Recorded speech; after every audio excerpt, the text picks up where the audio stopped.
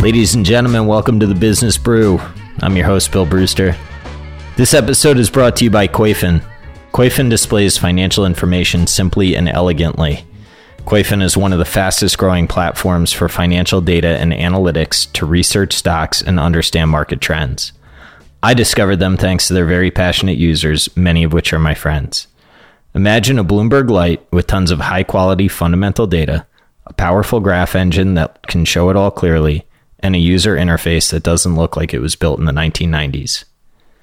If you're an individual investor, research analyst, portfolio manager, or financial advisor, do yourself a favor and check them out. You won't regret it. Sign up for free at koifin.com. That's KOYFIN.com. This episode, this Monday episode of the Business Brew is exciting for me. It's a different tact from what we're normally doing. I'm going to drop some of these occasionally. You heard one with Seth Porges. This is Kyla Scanlon. She is a Finfluencer, for lack of a better term. She may not like it, but I'm going to call her that.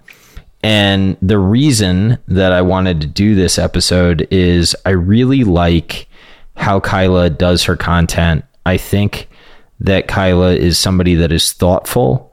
She is quick-witted.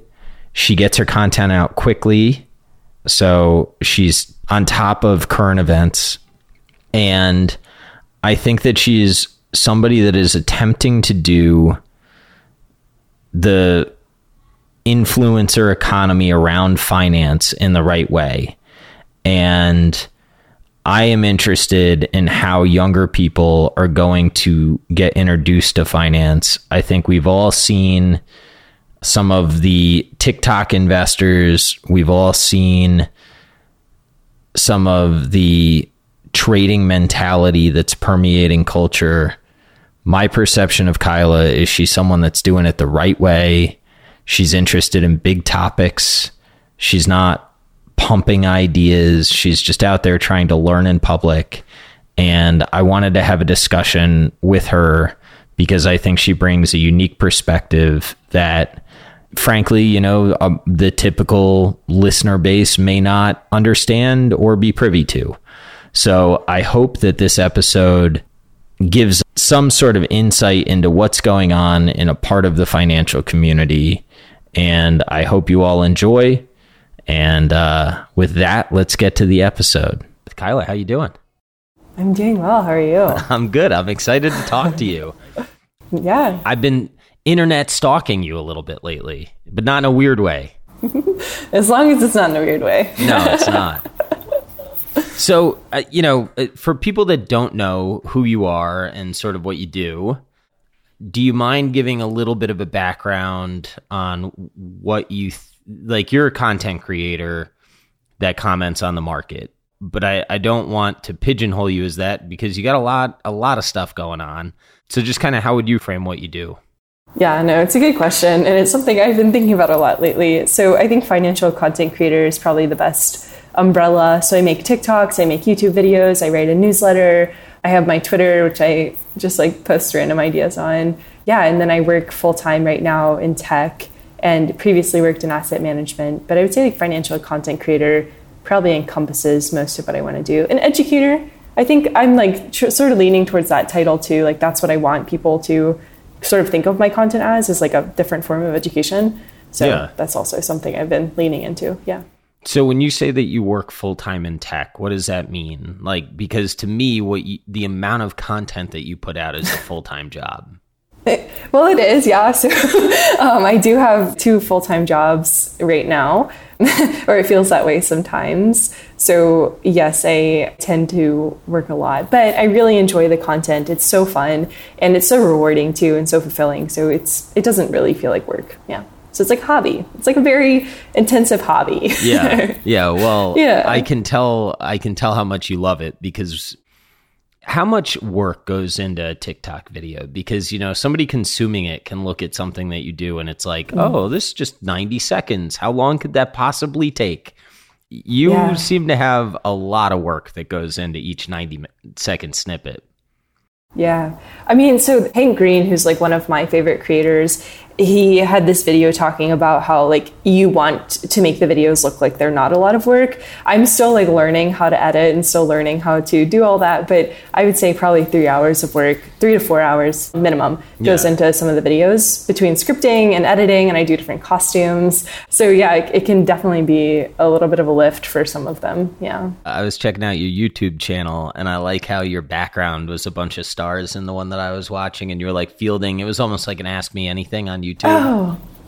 Oh yeah, that was like way early. So that was back in March or April. So I was still like trying to find my footing as a content creator. Still like was really like, oh my gosh, who are these people watching me?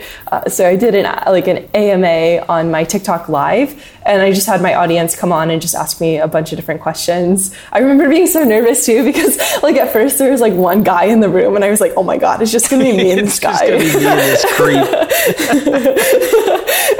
And his name was like Dr. Stonks. And I was like, hey, Dr. Stonks. Yeah. And then more people started to come in. But yeah, that's such a vivid memory for me, because it was the first time that I'd ever gone live, like the first time that I'd ever really like felt like a content creator, I guess. So yeah. Wait, so when did you get the idea that you were going to be whatever the heck you and I kind of do? Right. I think you're much more visual. Yeah. You're way more talented. I'm just some guy on a radio, basically.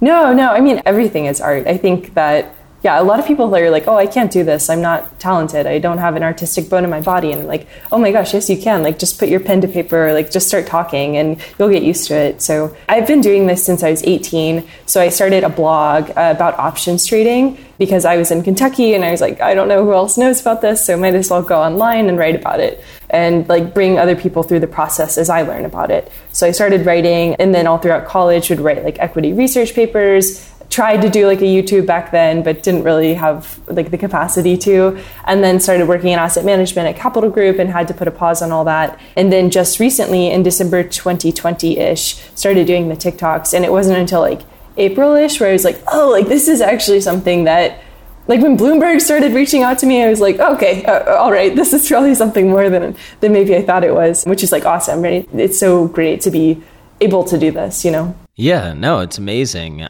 How do you think about like the responsibility that comes with this? I mean, you said that you want to identify as an educator also, right? And I was reading in the Wall Street Journal this weekend, there was like this Finfluencer type. There's so many hucksters in the game, like how do you think through that? Yeah, I saw that article. A lot of people sent me that article. It's really unfortunate because there's a lot of people on TikTok that are like shilling out different crypto coins, different stocks, and like pump and dumps. There's a ton of that on TikTok and Twitter, and just basically across the board. And for me, like I'm trying to be the opposite of that. Like I'm trying to be a place where people can go to actually get information. So I'm very clear with my audience on TikTok. I'm not going to tell you what stocks to buy. Like that's literally, we're going to talk about monetary policy and why it affects you and other things like that. Like I'm not going to be like, you should buy this stock because it's going to go up 4,000%, because that's so irresponsible. And it's so unfair to honestly, the industry and the people who are trying to get into the industry. There's already enough gatekeeping and enough barriers. And these people who are shilling stuff make it even harder and even less accessible. And it's just, it's super frustrating. But for me, I try to really work against that and really be a place where people can come for hopefully quality content about a lot of different things. Yeah. So, I mean, I view the podcast as similar, right? Like I didn't like traditional financial entertainment and sort of education, or there were certain things about it that sort of bothered me. And I was like, well, could I do a podcast that is sort of fills a niche, right, that I want to hear. But the bigger the reach for me, the scarier it is, because I'm like, oh my gosh, people actually think that I'm an authority all of a sudden. And that doesn't, I don't know, it's a responsibility that's been interesting to wrestle with. Yeah. I mean, same with me. Like I've been tagged as like a knowledge leader, which I'm like, oh my God, in a couple of different things. And I'm like, I don't want that title. So it is something that's a little tough, because like a lot of people end up either absorbing your opinion and like turning it into their own, which can be like hard. So you have to be like really conscientious and neutral about how you say things. And that's what I try to do in my TikToks. Like I don't I'm not going to be like, Bitcoin's the best ever. That's not something I'm ever going to do. It's more so like, this is what Bitcoin does, and this is how you can think about it and incorporate it into your framework, versus this is how you should think about everything all the time. And I try to, and I'm very clear in like the YouTube videos too, like, this is just my opinion. I think differently than you, and that's okay. So yeah, there's like gray space there, you know? Yeah, for sure. I think one of the things that's tough, I was listening to you and Caitlin Cook on the podcast that y'all did. And I think one of the things that's also tough is, you know, by definition, we're sort of in an attention business. So there's like this inherent tension between wanting to do the right thing, but also wanting to have people pay attention to what you're saying. And I don't know, it creates a lot of potential for people to exploit, right? But I don't know how different. Something that I've been thinking a lot about lately is like, how different is this than what sort of financial advice has always been? I'm certain that the internet creates like a level of scale and a dynamic to it that's way different, but I'm not certain that the outcomes are any worse. If that makes sense. Yeah, I mean, no, it does. That's like kind of my beef with everything too. I'm just like, okay, so, and especially with the Finfluencer Wall Street Journal article, like a lot of people are like, oh my God, it's so irresponsible. And like some of those people, yes, they are irresponsible. I know that for a fact.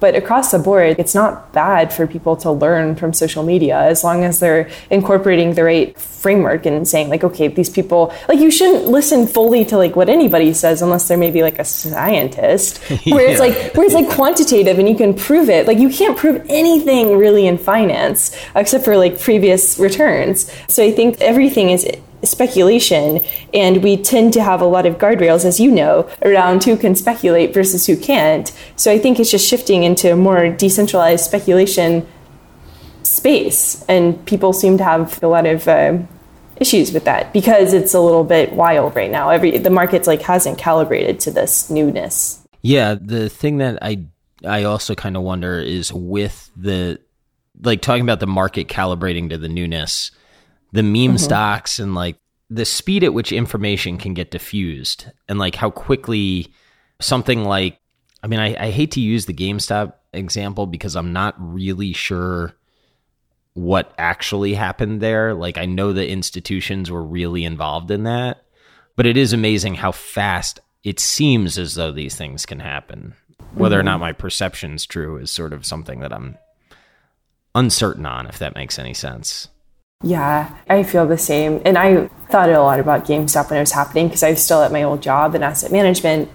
And it just felt like this was not supposed to happen, and it was also impossible to happen at the scale that it did happen with retail investors. And now you just have, and people are still like hanging on to that idea of like, oh, GameStop is like in this dark pool, and like, oh, everything is like, it's a big conspiracy and the hedge funds are trying to squeeze us. And there's like such a disconnect between what these people are thinking and I think like what's actually happening. And it's just really, Wall Street Bets has turned into this big conspiracy theory, essentially, where people are talking about GME, AMC, and all the hedge funds like trying to short them out. And it's like, what could have been done to prevent this, you know? But maybe this is just how things are. Like, human nature wants to speculate, and that's essentially what these people are doing. So you and I both started on Tasty Trade, sort of some of our education in finance, right? And I had a conversation with Tom Sosnoff, and he is of the view that all of this is good, right? Like so GameStop occurs, that is good because it gets people interested in finance, and you never know where that interest can lead. And I think that one of the things that like I've really been struggling with is the tension between like my like almost boomer self and then like even way more boomer self, right? Where I hear Munger and Buffett talking to me and saying like, this is all just like bucket shop gambling type stuff. And then the idea of like, well, you know, maybe this does get a lot of people interested, and maybe they do tune into, you know, people like us, and hopefully, you know, we can help them find our perception of what the right answer is. I don't even know what right is, right? I just know what I believe. But it's been a very, especially given what I went through last year with Robinhood, like, I don't know. It's just, I feel very uneasy about all of this, but at the same time, coming back to what you said, like I'm also uneasy about a ton of gatekeepers. And sometimes there's not really an easy answer, right? Yeah, I mean, I think to Tom's point, and yeah, Tasty Trade was like my training grounds when I was figuring out what options were and like what the market was. I think there's a better way to onboard people versus like what GME was. I think it's okay because honestly, it got a lot of people talking about the market, got a lot of people interested. Like I had friends texting me like, what's going on? Is this what you do for your job? And like, do you work at Citadel? And like that sort of stuff. So for me, like I really struggle with the get rich quick mindset that seems to permeate a lot of how people think about investing. Like it's like, oh, 1,000% returns or nothing. And that's why a lot of people got into GameStop. It's because they were like, oh, I want 1,000% returns. And then when GameStop started to crash, a lot of people got scared and got out of the market. I don't think it was as good as it could have been. Like I think it was good in terms of raising awareness, but I think net maybe bad. Yeah. Yeah. So do you we probably speak to different demographics. I'm going to go out on a limb and say that. Do you think that with your audience, if GameStop is going on, is there something in you that like, how do you fight the tension between not wanting to be the bearer of bad news, but also wanting to be like really honest with what your thoughts are on a situation? I'm pretty honest. Yeah. Yeah. But just internally, like, how do you think through that? Have you just said, I'm just going to do what I think is right, and that's my brand, and that's what I'm going to do? Yeah, I mean, so like I wrote a piece called Meme Stonks back when all of it was happening, like after I left Top Group, and I just talked about like how the market was really frothy, and that's what's going on. This doesn't make sense, everybody, and it's okay that it doesn't make sense, but you need to probably like know that it doesn't make sense. I'm just straight up with them, and I'm just like, hey, things are a little weird. And I talk a lot about tapering, I talk a lot about inflation, I talk a lot about monetary policy, and I'll let them know like, this is also a little weird, everybody. And I think that when you have somebody being like, hey, this doesn't make sense to me either, that's cool and good, because rather than institutions or somebody else maybe being like, this is exactly why X, Y, and Z is happening, it's like, hey, we're all in this together, and being a little confused because everybody is a little confused. So that's how I think about it. I'm just, here are my thoughts. So I could be wrong. It could be the wrong way to do it, but that's how I think about it. Yeah. So do you think of yourself as almost like building in public in a way? I mean, I've said that about myself, like educating in public. I do not have answers necessarily. I just kind of have thoughts and a desire to try to figure out answers. And I hope that people understand that that's where I'm coming from. Is that sort of your approach as well? Oh yeah, like almost embarrassingly so. From a building perspective, you can look at my old videos and see editing wise how bad they were.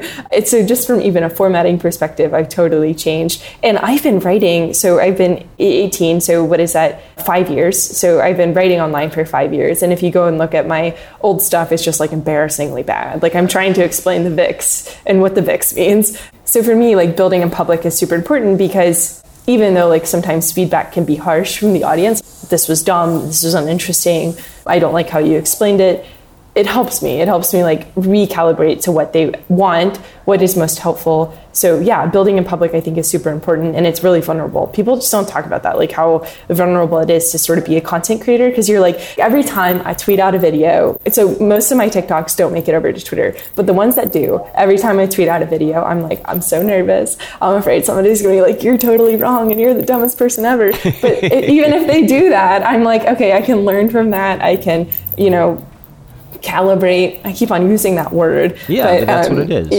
Yeah, it's just like, just calibrating to the world, because I don't have all the answers. I'm learning alongside my audience. Building in public is key. All right, I'm going to ask you to put a pin in creator mental health, and then I'm going to circle back to a different question, then we're going to go back. This is sort of like Tim Ferriss's parkour.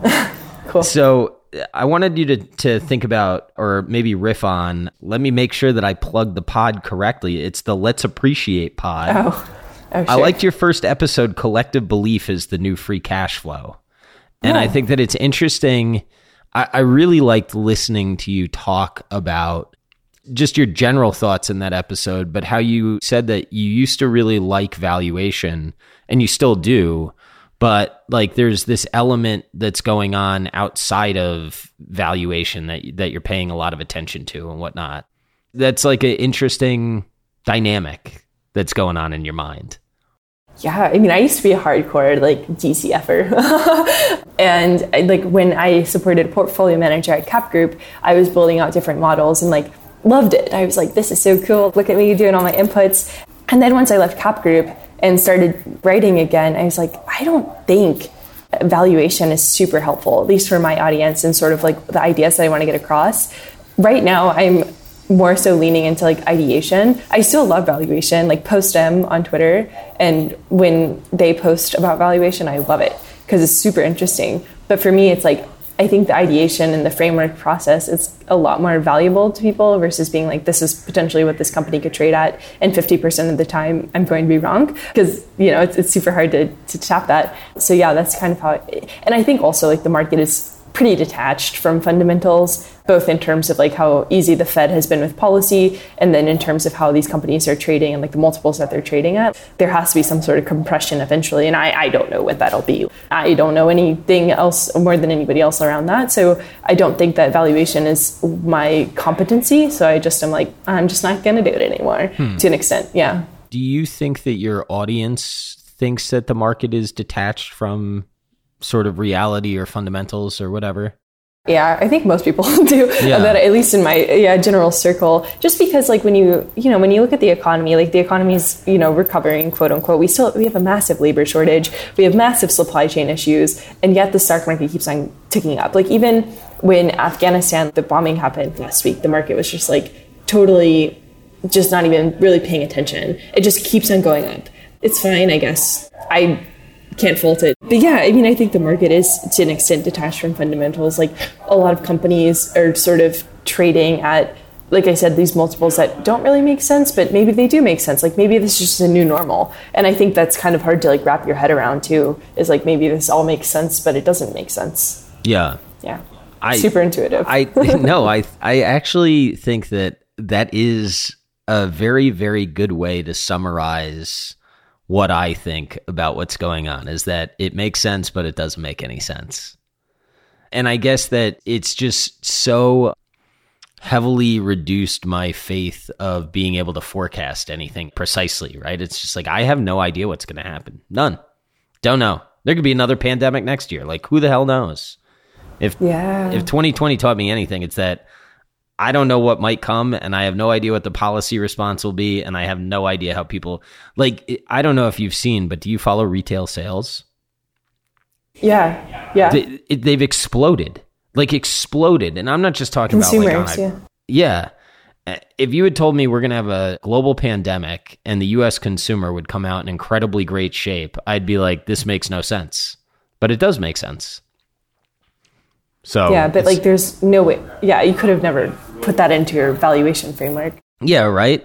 Or like ahead of time projected that. Like it wouldn't have been within my realm of competence. I don't think anybody could have predicted that. Yeah, and that's right? like the weird thing about the markets is like we're trying to predict the unpredictable essentially. And like there's value to that. Like I think somebody needs to sort of have these guardrails in place for stocks and companies. But like at the end of the day, you can't hang your hat on it and be like, yeah, I was 100% correct. Because it's just like the probability of that is super, super low. Yeah. So now you spend a lot of time on crypto and NFTs, if I'm not mistaken. Is that fair? Yes. Yeah. It's super fair. So what do you see going on there? Yeah. I know that this is like a super broad question, but if you could narrow it down for my audience, who I assume does not spend as much time on it as you do. Yeah, I've written about it quite a bit. The Substacks always turn into YouTube. So I've written a lot about like the ownership economy, which I think is kind of what's going on here. We're like trying to own the online, and crypto is the way that people are thinking about that. So moving into this like Web3 economy, into this world where stuff is digital, right? So like how do you own in a digital space? And we've never really owned the online space. Like it's always been owned by platforms. Like Twitter owns the IP, Instagram owns the IP. So this is the way where people are trying to become owners of what they do online. And NFTs right now, like I think the reason that they're so wacky is there's like FOMO, people want to get involved because they see other people doing it. It's feedback loops. Like if you see people making millions and millions of dollars, you're like, I too would love to make millions of dollars. Let me join. And so I think it's a lot of that stuff where people are just trying to get in on the action, and the market is calibrating to that. Everybody's like, money laundering. Sure. Yeah, there's probably money laundering going on. Like, that's everything. That's traditional finance too. Yeah, I don't know how different that is from like traditional art. Yeah, it's not. But people use that as sort of like a excuse. Like when I made a video about NFTs for TikTok, probably every other comment was like, they're just money laundering. And I'm like, sure, okay. But like, it's a broader message. It's like people are trying to figure out what's going on. And through that, like, there's going to be euphoria. Yeah. How do you think through like whether or not, I guess that the question that I'm really trying to ask is like a hype cycle question, because I think like I have noticed myself really pissed off that I don't have a Bored Ape. Like, I don't like that. But then I don't want to go get the pudgy penguin because I don't want a penguin, damn it. I want an ape. But then I'm like, I don't have enough money to get an ape. I have noticed that at first I disregarded this trend. Now I'm like, no, this is definitely real. I just don't know how real it is. So like, it reminds me of some of these cycles that kind of have like a bunch of hype and then will probably have like a crash period. And that's when you really want to like know what's going on to pick up some of the pieces. That's how my mind has framed it. How do you predict the future, Kyla? Which I'm sure you can't do. Yeah, no, if I could, my life would probably be a little different. No, I mean, I think like this happens in crypto a lot. Like you had DeFi summer. This happened in NFTs a little bit back in 2017 with CryptoKitties. The market will shake out what doesn't make sense. And right now, NFTs don't make a whole lot of sense to a certain extent, right? Like there are rocks selling for, $3 million. And I think a lot of it has to do with crypto funds. So a lot of like VC arms are getting into crypto and they're going to throw money at stuff because they can, because that's how it's, that's just the market environment for private markets right now. And also you have crypto billionaires. So a lot of very, very rich people in crypto may not know what to do with their crypto money. So they're going to throw it at rock, because if you have this rock and you can show it on your platform and put it as your profile picture on Twitter, everybody knows that you're a rock. Everybody knows that you're a pudgy penguin. Everybody knows that you're a Bored Ape. And so there's this like community aspect to it too, where it's like, I get to be a part of the Bored Ape community. I get to show everybody that I did this, that I'm there, that I'm with it. So I think it's a lot of that stuff too. Like, it's really interesting. So ever since the Industrial Revolution, we've been a really individualistic society. We've always operated in the mind of the individual because that's what you do, sort of as like a factory worker. And ever since then, like sort of leaning into the knowledge economy, it's just become very, very siloed. But I think crypto sort of is like kind of turning that on its head, where it's more so a focus on community. And we don't really know what that means. And so we're trying to figure that out too. Like, okay, why would I pay money for this thing? But it's really access, right? Like it's really access into the Bored Ape Club. Yeah. And it's like a very fancy digital country club, which 2PM wrote a really good piece on. It's like this digital country club that you're paying access to. Yeah, I like that. I realize that we may even need to take a step back and frame this even more basic. So an NFT, for people that don't know, is a non-fungible token. Bored Ape Yacht Club is basically, it's a group of, I guess, creators that are artists that have released a number of apes, and they look bored and they have eyeballs on them and stuff like that. And you can only own one digital copy of it. And I guess that the biggest pushback that I've ever heard is like, I have a Bored Ape on my phone, right? I just snapped a picture on the internet. It looks as good as the NFT that somebody actually owns. But I wouldn't dare use that as my profile picture on Twitter, because one, it would violate a code that I'm not trying to violate. And two, a swarm of people would probably go nuts on me for, like the right reasons. It's interesting that like, I feel a social responsibility to honor someone else's contract because I know it's an NFT, so I won't co-opt that picture.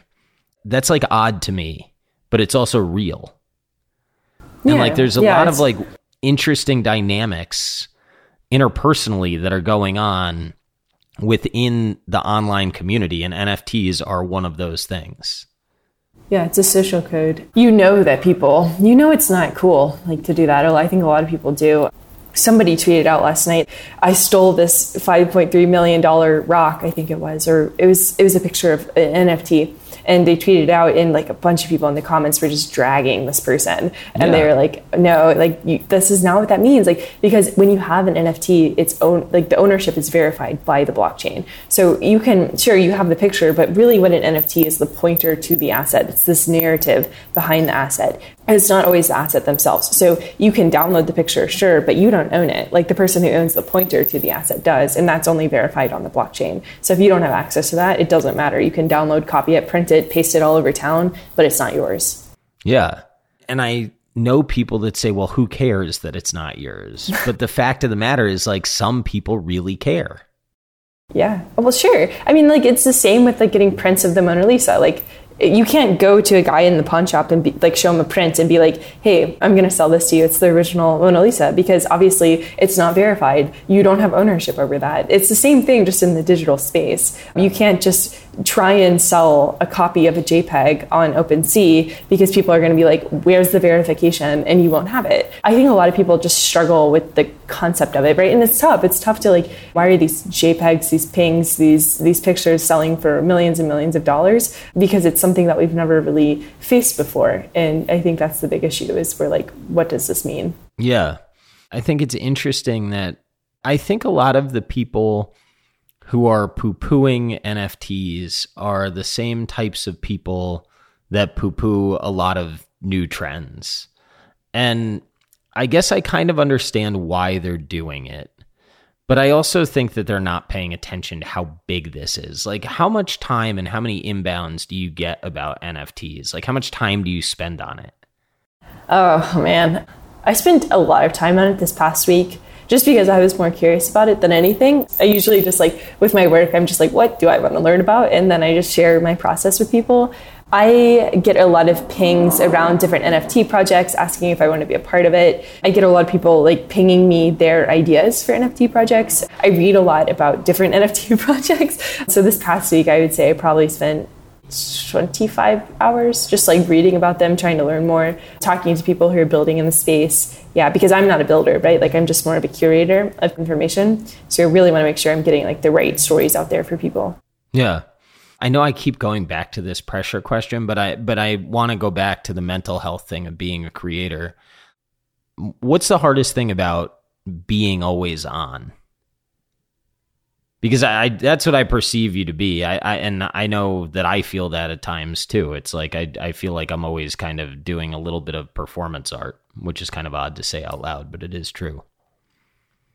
Yeah, I mean, it can just be a little tiring.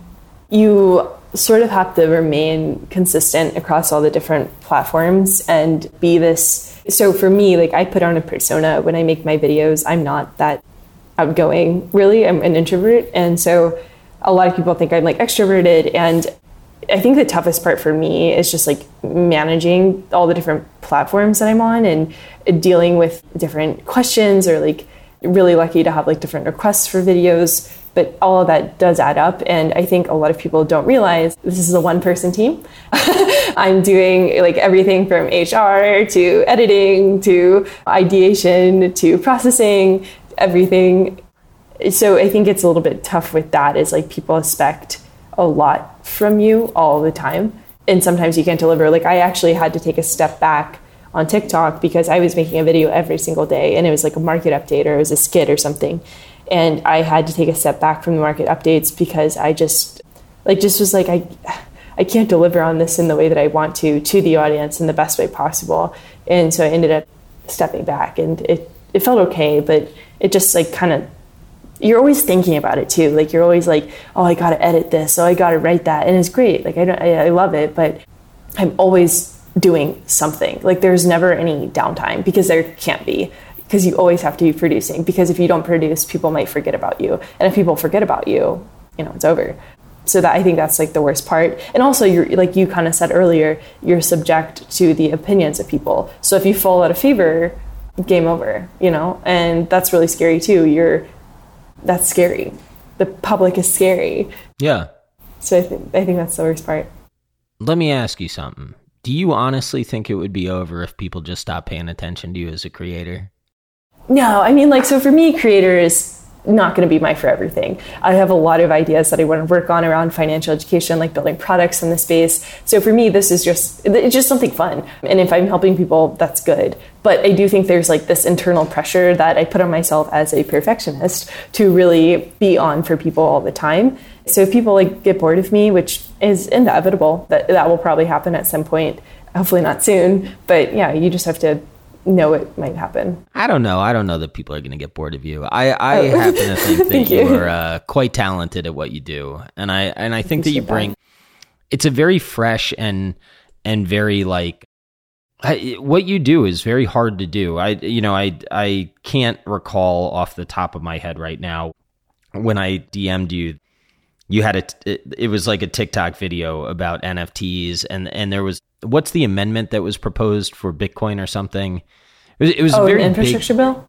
Yeah. What was going on with that? Oh, with the infrastructure bill, like it was basically a pay for. So what they just threw in this, so the big infrastructure bill that's being passed under Biden, one of the senators threw in this like crypto pay for. So they were going to tax crypto people, but they were going to tax everybody as a broker. So tax individuals, tax everybody under a broker, but you can't do that, right? Because you're not, registered as a broker. Like you can't meet that demand. And so it was very, very clear that the people who are making this amendment in the infrastructure bill had no idea how crypto worked, and yet they were still making policy around it. And so it turned into this really big thing where somebody proposed to widen, I forgot their names. Toomey, I think, was one of them, but like a couple more people proposed another amendment to the bill, and it kind of went back and forth. And then, of course, like because it's politics, it ended up going through under the original amendment. So it was just really messy. And I think, legislation brings validation to this space, but it also made it really clear that a lot of legislation has not been developed around crypto. And I think that is something that a lot of people are going to have to think about. And a lot of the big crypto companies are thinking about it and developing lobbyists. But it was very apparent that they had no idea what they were doing. And that's not good. And they're going to have to know what they're doing. And once they figure out what they're doing, there's going to be a lot more, how do you say, like guardrails in place, I think. Yeah. Watching the interviews of the big tech companies, I'm not sure Congress knows what they're doing with big tech, and they've had a long time to figure it out. So I'm not optimistic about crypto, but we'll sort of see where they all come out. No, which is to say, I'm not optimistic on them becoming informed enough to have like reasonable regulations. That's the actual thought that I have. I agree with you. Yeah. That's like a whole different conversation. I mean, it moves about so politics. Fast, right? So like thinking that they're going to move equally as fast is like they can't. They're just going to be left behind. Yeah, I have a lot of friends who are like full-time in crypto space, and I try and get updates from them on like what's going on, because I personally, I'm trying to keep tabs on the stock market, the crypto market, and like policy. So I tend to lean on them, and they're just like, it's going at the speed of freaking light. So yeah, the space is phenomenally fast. Yeah. All right. I want to go back to this mental health thing. How do you manage your dopamine intake? Oh my God, that's something I thought about a lot, because I love clicking on that little bell on Twitter and being like, oh, what are people saying? Do people like it? Yeah. So I'm pretty bad about it. I check Twitter. I don't click on the bell if I'm on Twitter until the end of my Twitter time. So I manage it that way. Yeah. That's smart. So that way I can respond. Yeah. So that way I go on Twitter to learn, which I know sounds like silly, but I go in there and I follow people. It's how I train. That's how I learned like most of what I know is through Twitter, actually. Same. Yeah. Like there's some amazing thinkers on there. So I just read usually, like they'll link different articles and I'll read. So that's how I structure my Twitter time. And then at the very end, it's like time for me to respond to people who are talking at me. And then same with TikTok. I'll watch my TikToks and then I'll respond to everybody at the end of my TikTok time. So I do try and segment my time, my TikTok. I sound like I'm like talking to a baby. Like it's my Twitter time, my TikTok time. So that's how I tend to structure it, is in segments. Well, I think the thing that I have had difficulty with, and it could be a generational thing, but one of the things that's hard is you're putting your content onto something that is inherently addictive. And maybe inherently is a little bit too big of a word, but I don't think that big tech is not addictive. So like, okay, all of a sudden I put out something on Twitter. How do I not get sucked into the Twitterverse, right? And like you're on TikTok, which is insanely addictive. So there's like an element of like having to go right into the fire in order to even get your content distributed. So I would think it's very difficult. Yeah. And so you also have to, like, for me and like kind of the videos that I make, I have to stay up to date on like what people are talking about on Twitter too. So I can't always go like with this sort of like learner first mindset. I also have to be like digging around and being like, okay, this is what people are saying about this is what people are saying about that. And then TikTok is just so goofy. And because the algorithm figures you out so fast, it shows you what you like. And so like I love absurd humor is my favorite thing. So like it'll be like jalapenos dancing to like a Pitbull song, and that'll be like on my For You page, and I love that kind of stuff. But you have to be seems pretty like funny. That's so bad. It's great, but like you can't, you can like laugh and then you can scroll along. But I've tried to design my page to be like a little bit more substantial. But I mean, you can tell like my content has gotten probably more absurd over time. People sometimes comment like, are you on drugs? Like that sort of thing. So you can tell that I do get influenced by TikTok. Yeah. So I try to use everything as a tool to like make my stuff better and learn from it. Like I learn a lot from other content creators on TikTok on like what makes sense. Like how do you structure these videos to appease the algorithm? And same with Twitter. Like if people are talking about a certain thing, I'm like, okay, the algo might pick that up. Twitter's algorithm isn't as powerful as TikTok's. But yeah, that's kind of how I think about it. I should probably try to tailor my stuff a little more to the algo, but I just kind of do my own thing, which is why I'm not as good at this as you are. No, I mean, at the end of the day, you just want to have fun. I would say I do my own thing mostly, but it just tilts towards what other people tend to be also thinking about. Yeah. Well, the reason that I ask is you strike me as someone who's independent. You said you came from Kentucky and that you had an interest that was not necessarily, it doesn't sound like where you're from was super into finance generally, right? You started writing on the internet in order to find other people that had similar interests. And then you find yourself in the middle of sort of a whirlwind of how do I talk about what other people are talking about?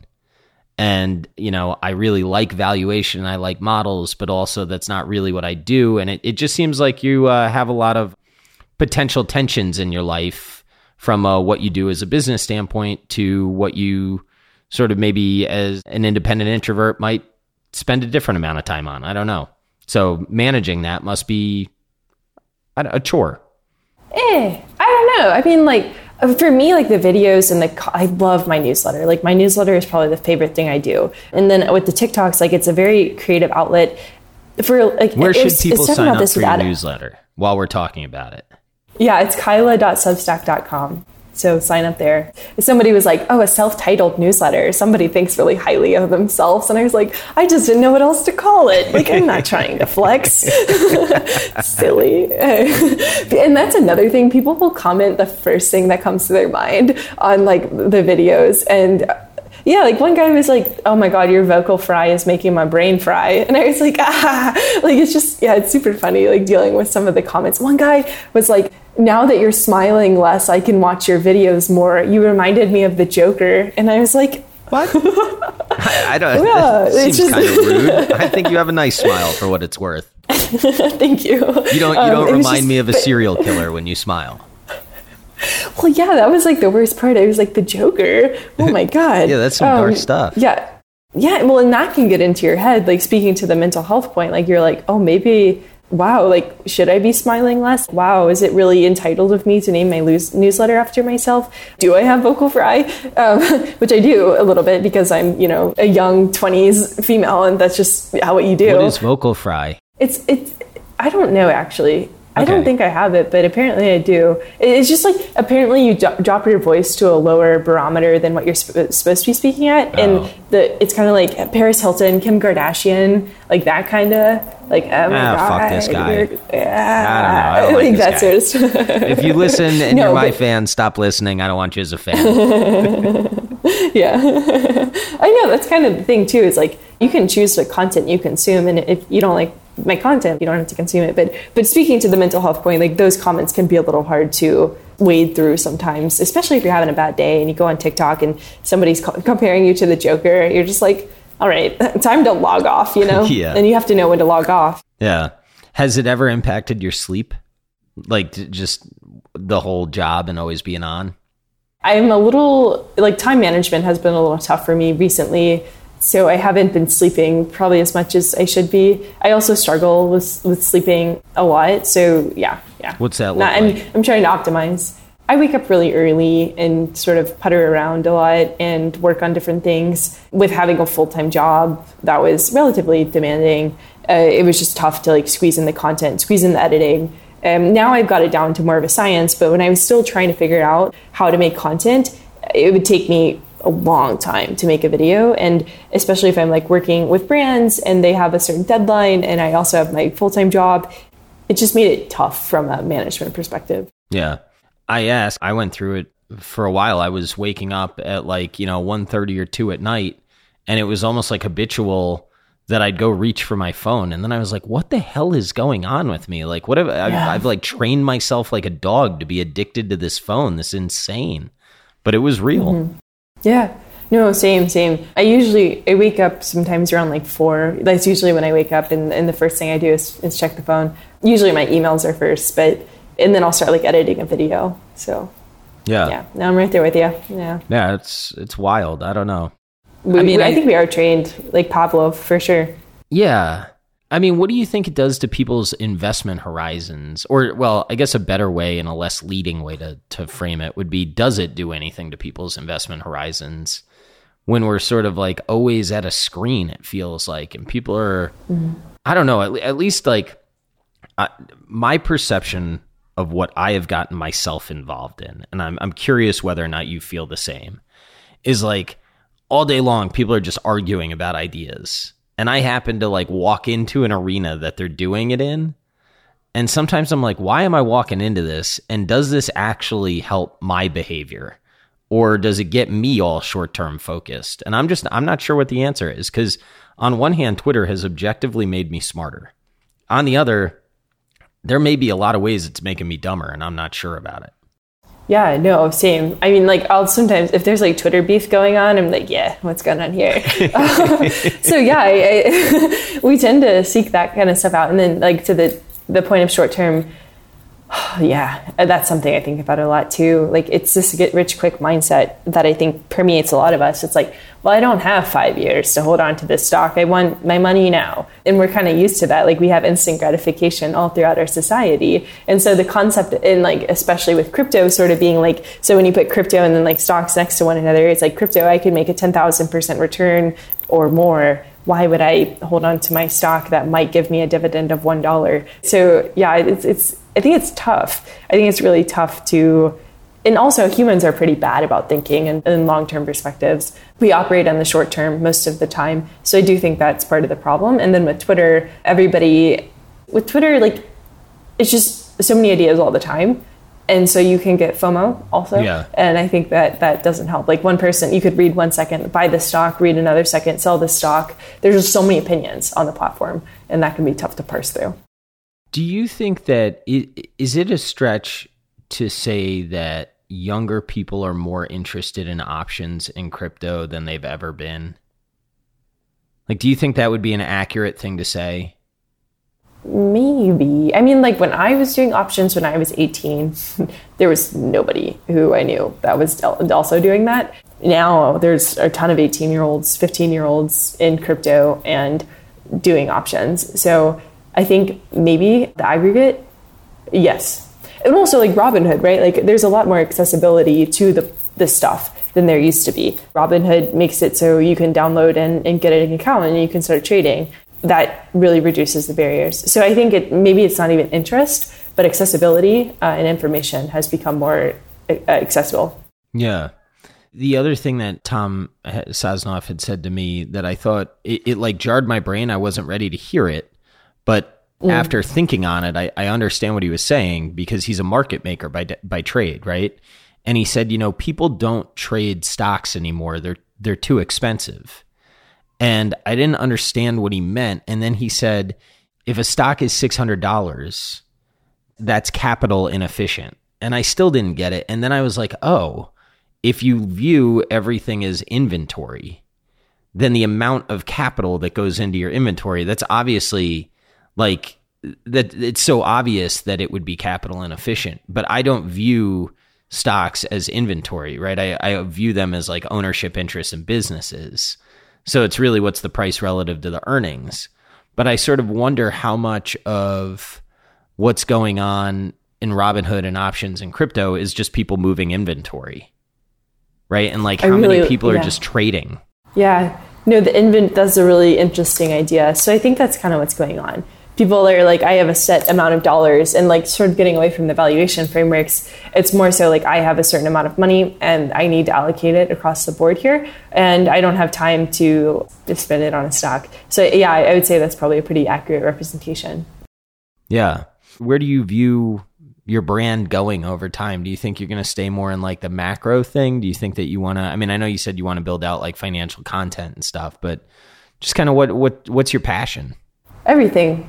And it's kind of cool because I get to explore everything. I really love private markets. I love startups. I want to like tell. So the way that I kind of started thinking about myself, and I don't know if like it makes sense, but like a librarian and like a historian almost. So like with crypto, I want to chronicle like what's happening in crypto through my videos. And so like that's my goal with crypto, is like to piece by piece talk about the space. So like I'll make a video on NFTs and explaining what they are, and then I'll make another video on NFTs like a couple months later. And I think like sort of capturing the sentiment there will be kind of cool. And also through my writing, having those like broader ideas. And that's kind of why I've shifted towards like broader ideas. Number one, it's more fun. And then number two, because I love philosophy, so I get to like look at everything through a more philosophy lens. So being like sort of a crypto historian, a crypto librarian, and then also with the broad market, just doing analysis around it and trying to break down concepts to my audience and to people who read some of these bigger ideas and how they can sort of incorporate it or that sort of stuff. So I want to stay broad. I think it's really fun to stay broad and just be chatting about everything with everybody. And also telling stories of like startups and financial education or like the creator economy, two things that I'm really passionate about, and helping them get the word out. Like, that's what I want to do. What do you think's going to go on with the creator economy? Like, I can't see it slowing down on one hand, but on the other hand, there's like a lot of people out there that must be like right on the verge of quitting because it's really, really tough. And I think like something that you said that really makes sense is like, none of us know how each other is priced. And you start talking to somebody and you're like, oh, well, how did you price that? Oh, that sucks. I didn't get that. Like whatever. It's going to be interesting to see how that evolves and how we got to figure out a way to have our data set so that we can sort of fight back against the people that have data on us. Yeah. So I think there's a couple of points there. Okay, so number one would be these brands that are creating tools for creators. And then number two would be like pay transparency. So working backwards, like the pay transparency we just talked about, there's a couple of platforms that are FU Pay Me, and I think another one that are becoming the Glassdoor for creators. And so that way there's more bargaining power with brands, because right now it's the wild west out there. I've gotten on a couple of calls and like given my pricing structure, and people have been like, oh my God, you're so cheap. And I'm like, what? And then damn you. Like, what would you?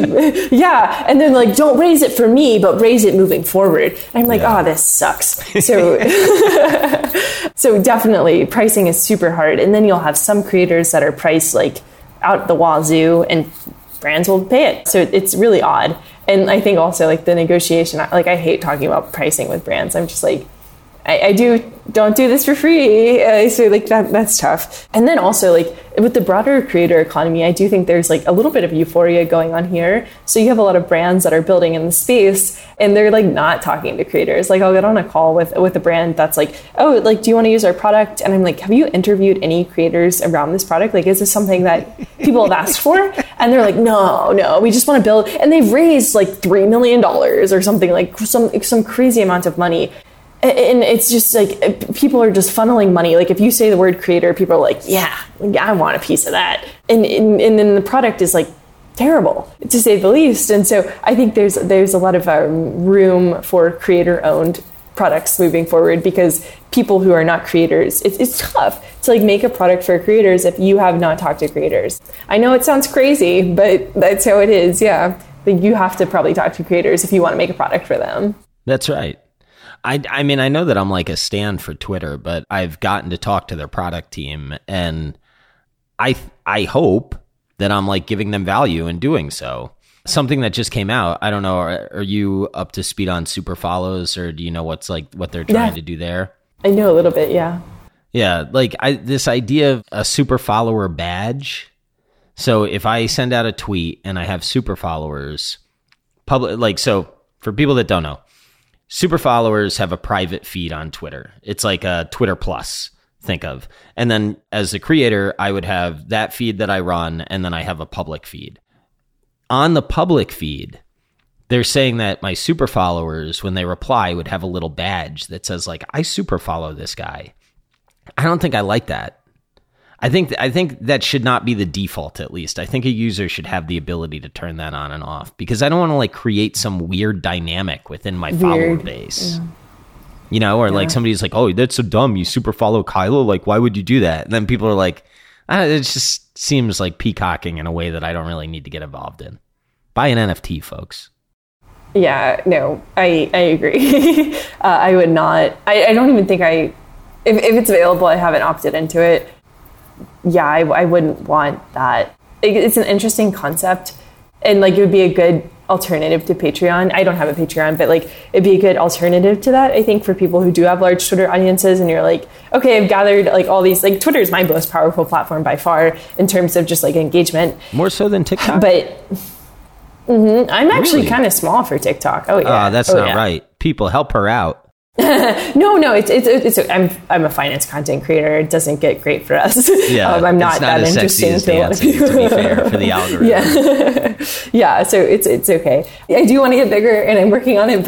And I speak to intermediate investors more so than beginner investors. So I make my TAM smaller than it should be probably. And then also that algorithm is just nuts. But yeah, with Twitter, it would be cool to do that, but I don't want people underneath my tweets being like, I super follow you, or feeling weird that they have that badge next to their name and then not wanting to talk to me at all. Yeah. That wouldn't be cool. That's what I think too. Or have some dynamic where like, I don't know, you like as I would feel like if I saw the badge that I had to, I don't know, either respond to them, and then that could like come at the expense of other people. And the whole idea is to not do that. So what my feedback to Twitter was, is I just said like, look, let people turn it on and off. As far as super follows go, I'm already going to have a private conversation for them. So like they're going to get more engagement anyway. I don't understand why it's got to be so public. So we'll see. But what I'm saying, I think, goes to your point on talking to the actual creators. And what I will give credit to Twitter for is they've changed a lot of things, since not because of me, but as I've seen people give them feedback, this whole building in public is helpful, I think. Yeah, no, they've definitely been figuring it out for a bit, and they do seem like they're moving a little bit faster. Like Spaces seems to have been really good for a lot of people. Do you do Fleets Spaces? Was fleeting. I don't know. No. Mm-mm. Do you view yourself? I've been on a couple. You're more visual than audio, yeah? Yeah, and I'm just like, I don't have that many interesting things to say every day. I'd rather just like package it all up real nice and then get it out to you. I don't want to be there every day just chattering. But I know a lot of people who do it, and they're really interesting to listen to. But for me, I need a little bit of a break from just being like on. Yeah, I would think so. Mm-hmm. I got to ask you this, and if it sucks, we'll just cut it. But what's it like to be a woman and be out there? Like, do you get harassed at all, or are like people fairly, well behaved? Yeah, that's the reason I wouldn't want super follows. A private feed does not sound like it would be fun for me. Huh. That sucks. No, I mean, like, it's not that bad. It's really not. But I do get some weird DMs. Like, the thing I struggle with is like, and it's sort of silly, but it's like, are they listening to me because I'm me, or are they listening to me because I'm a woman? Or are they not listening to me because I'm a woman? I don't know. And so I think you kind of just think about it a little bit more. And you do have some weirdos who are in your DMs every day, just sort of developing a parasocial relationship, which can be a little scary. But on the aggregate, I don't. Can you define parasocial just so I understand exactly what you're saying? So they think that they know you because, I mean, the thing with my videos and being on Twitter, which is a primarily text-based platform, a lot of people have seen my face and they've seen my reactions and they've seen how I talk. So they think that they know me a lot better than I know anybody else. Like I haven't seen a lot of people even talking on, like I've never seen them talk. I've never seen their face. I've only ever seen their profile picture. But for me, because I'm so in everybody's face with my videos and like my expressions and how I act as a person, like it's so personal, right? To like watch a video of somebody doing these things that I do. And so a parasocial relationship is like, oh, I know her, she knows me, and we're friends, but I have no idea who they are. And I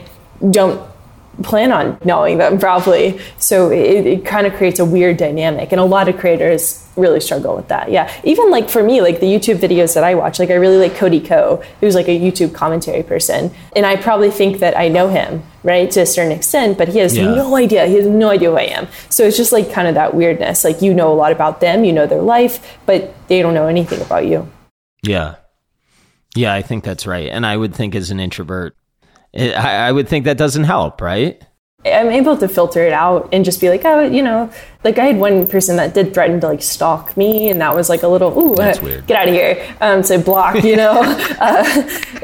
Ooh, I don't like you. Yeah. Not that. Yeah, no, we're gonna say we don't like that person. That's fine. No, that's fine. Terminology. Yeah. So that was probably the worst experience. But other than that, like people, like I would say on aggregate, like people are so supportive. People are so nice. I get a lot of really nice DMs being like, I love your content. You're super good. Don't stop. And when you get a DM like that, where somebody's like, do not stop making content, that feels really good. So I would rather, you know, for every bad DM I get, if I get like 10 good DMs, that's okay. Yeah. Well, I'll tell you what, I think Jason Buck is a cool dude. I like Corey Hoffstein a lot. Yeah. Me, Corey, and Jason have all commented about your stuff in ways that like we all really appreciate what you do. And we think that you got like a real talent. Thank you. So to the extent that you like any of the three of us, you have our full-blown endorsement. If you don't like any of the three of us, I can't help you. I don't know what to tell you. No. Corey's an OG. Yeah, Corey. He's the man. Yeah, he followed me back when I was still in college. So he's sort of like. Oh, really? Mm-hmm. So I've known about him, I guess, and he's sort of like followed my work for a little bit, which is cool. Like it's cool to have people on the journey. Like Nick Majuli has been a day one person, and Michael Batnick, like those guys have just been there when I was back at like 989 followers on Twitter, and now it's like 56K. Yeah, so it's cool. Yeah, it's awesome. How fast did that blow up? So I was less than 1,000 like back in January, and now it's like 56. Wow. Yeah, so it's just cool, you know, that many That's people dope. like, yeah, that many people like vibe, that they like my stuff. Like, it's so nice. And like the support underneath the videos is always really cool. And like being able to connect with people like who I never thought I'd connect with, like Matt Levine and other people like that. It's just been like really nice. So Twitter is really powerful for that. I will tell you, to the extent that you want me to, because it came up, you said like, would they be listening to me if I wasn't a woman? And I think that the answer is unanswerable. I probably would be less inclined to have a random, 23-year-old guy on the podcast, because frankly, I think guys have enough spotlight in finance as it is. But if I didn't think your content was dope, I wouldn't have you on the pod. Yeah. I think you are really, really talented at what you do. And I think that you're at a really interesting point where you're talking to people that are learning about finance. And I respect a lot how you do what you do. And I hope that there are more people out there that are like you, because I think that the younger generation is going to continue to turn to people like you and yourself, obviously. And I think we need more people that view the world like you do, because I think it's going to be increasingly, I'd say it twice, important over time. So That's why you're here. And I hope that's why people are enjoying the conversation. I don't think it's because you're just a woman or something like that. She's a girl. No, I don't. Let me listen to her. Well, shit, I gotta listen. She's a girl. No, I don't think so either. And yeah, I mean, like for my audience, like a lot of them are like around my age, which is like being 23, 24, like 22. It's just like super weird, because you're like, what's an adult? Am I that? And you're like trying to calibrate, like figure it all out. And so I've started posting like a little bit of adulting content content on Twitter and just like get define adulting TikTok content. Let me know what this is. Well, I just went through like the worst move ever. Like I moved from one side of LA to the other, and everything that like could have gone wrong did go wrong. And so I just kind of like talked about, and like also for me, leaving asset management, because I thought I was going to be in asset management forever. I thought I was going to be at Cap Group my entire life. And it's a great company. But for me, I was like, I can't do this. I can't be here forever. And so it was a huge like cognitive dissonance between like what I thought I wanted and what ended up happening. And so I made a TikTok about that, just being like, hey, it's okay if you're uncertain, because a lot of people are like, nobody really knows what they're doing.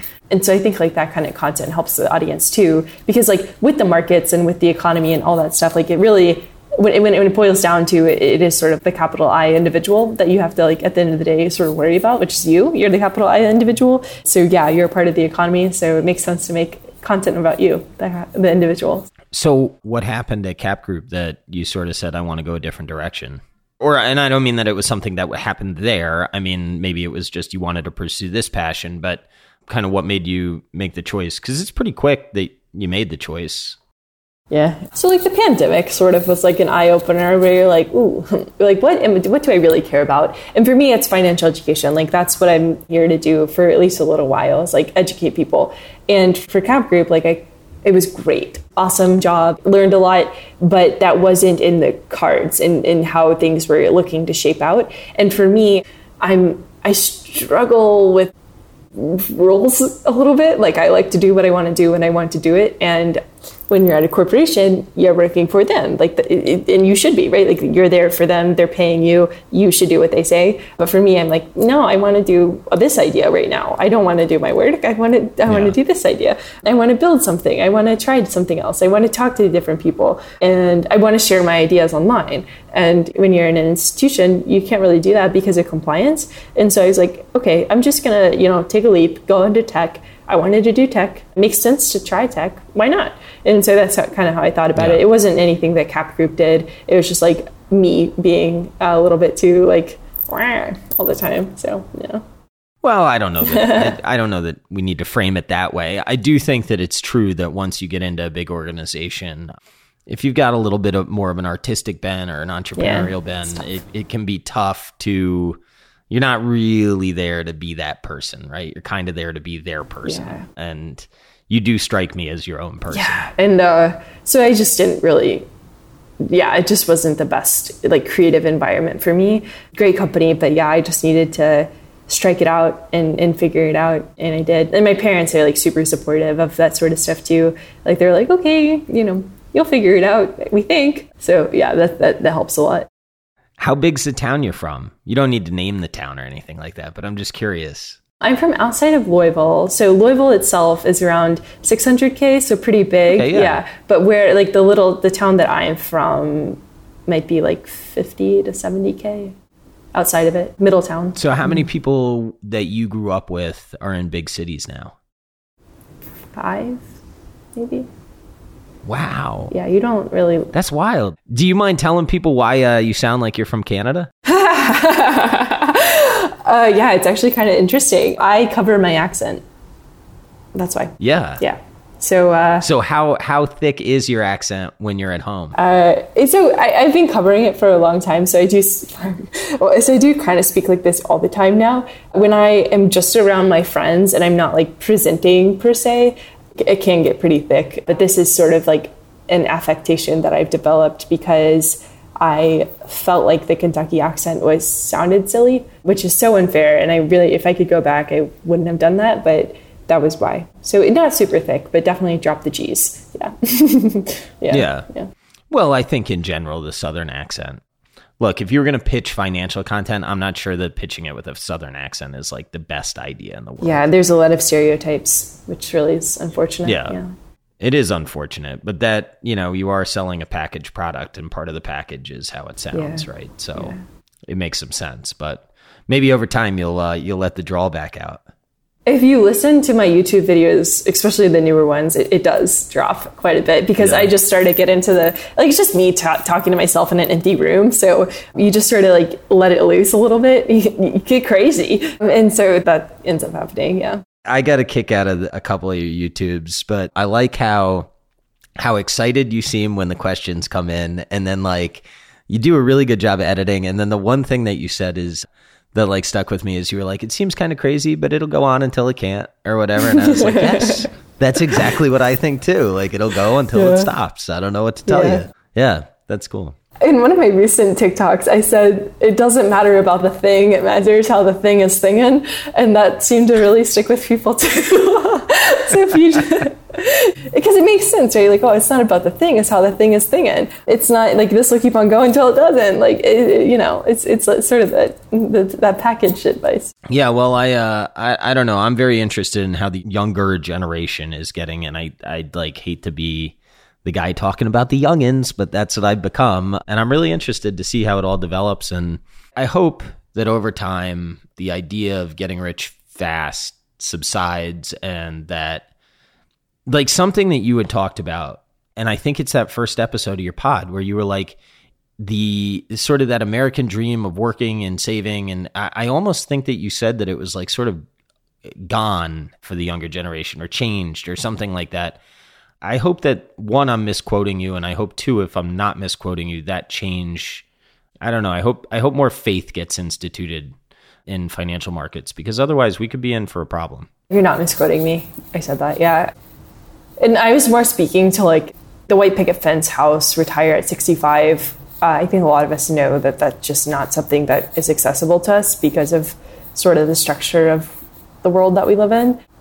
Yeah, so that's kind of what I was speaking to. And I think that the get rich... I'm going to stop you real quick, okay? Yeah. Because I do care about how people talk to themselves. When you say we know that it's not available to us, I hope that you're removing yourself from us. Because I guarantee you, with your talent, you're going to be able to get wherever you want to go. And I think that you need to know that. Well, thank you. I appreciate that. Yeah, I mean, the reason I say this... The reason I say us is because I consider myself a member of my audience. I know. Yeah, I just want to make sure that there's nothing in your brain that needs to hear that. No, it's always good to hear validation. So I do appreciate that. Yeah. I just think on aggregate, a lot of people my age know, or think they might not be, they know that this sort of like what our parents had and what our grandparents had especially just isn't as attainable as it used to be. Yeah. I mean, I'll tell you the thing that's going to be tough is like at least our parents' my parents' generation. Jesus, fuck, I'm getting old. They had a lot less competition. Yeah. Just generally. But the quality of life does continue to get better and better and better over time. So hopefully there's some answers here that maybe the cost of living comes down, or like something that has always blown my mind.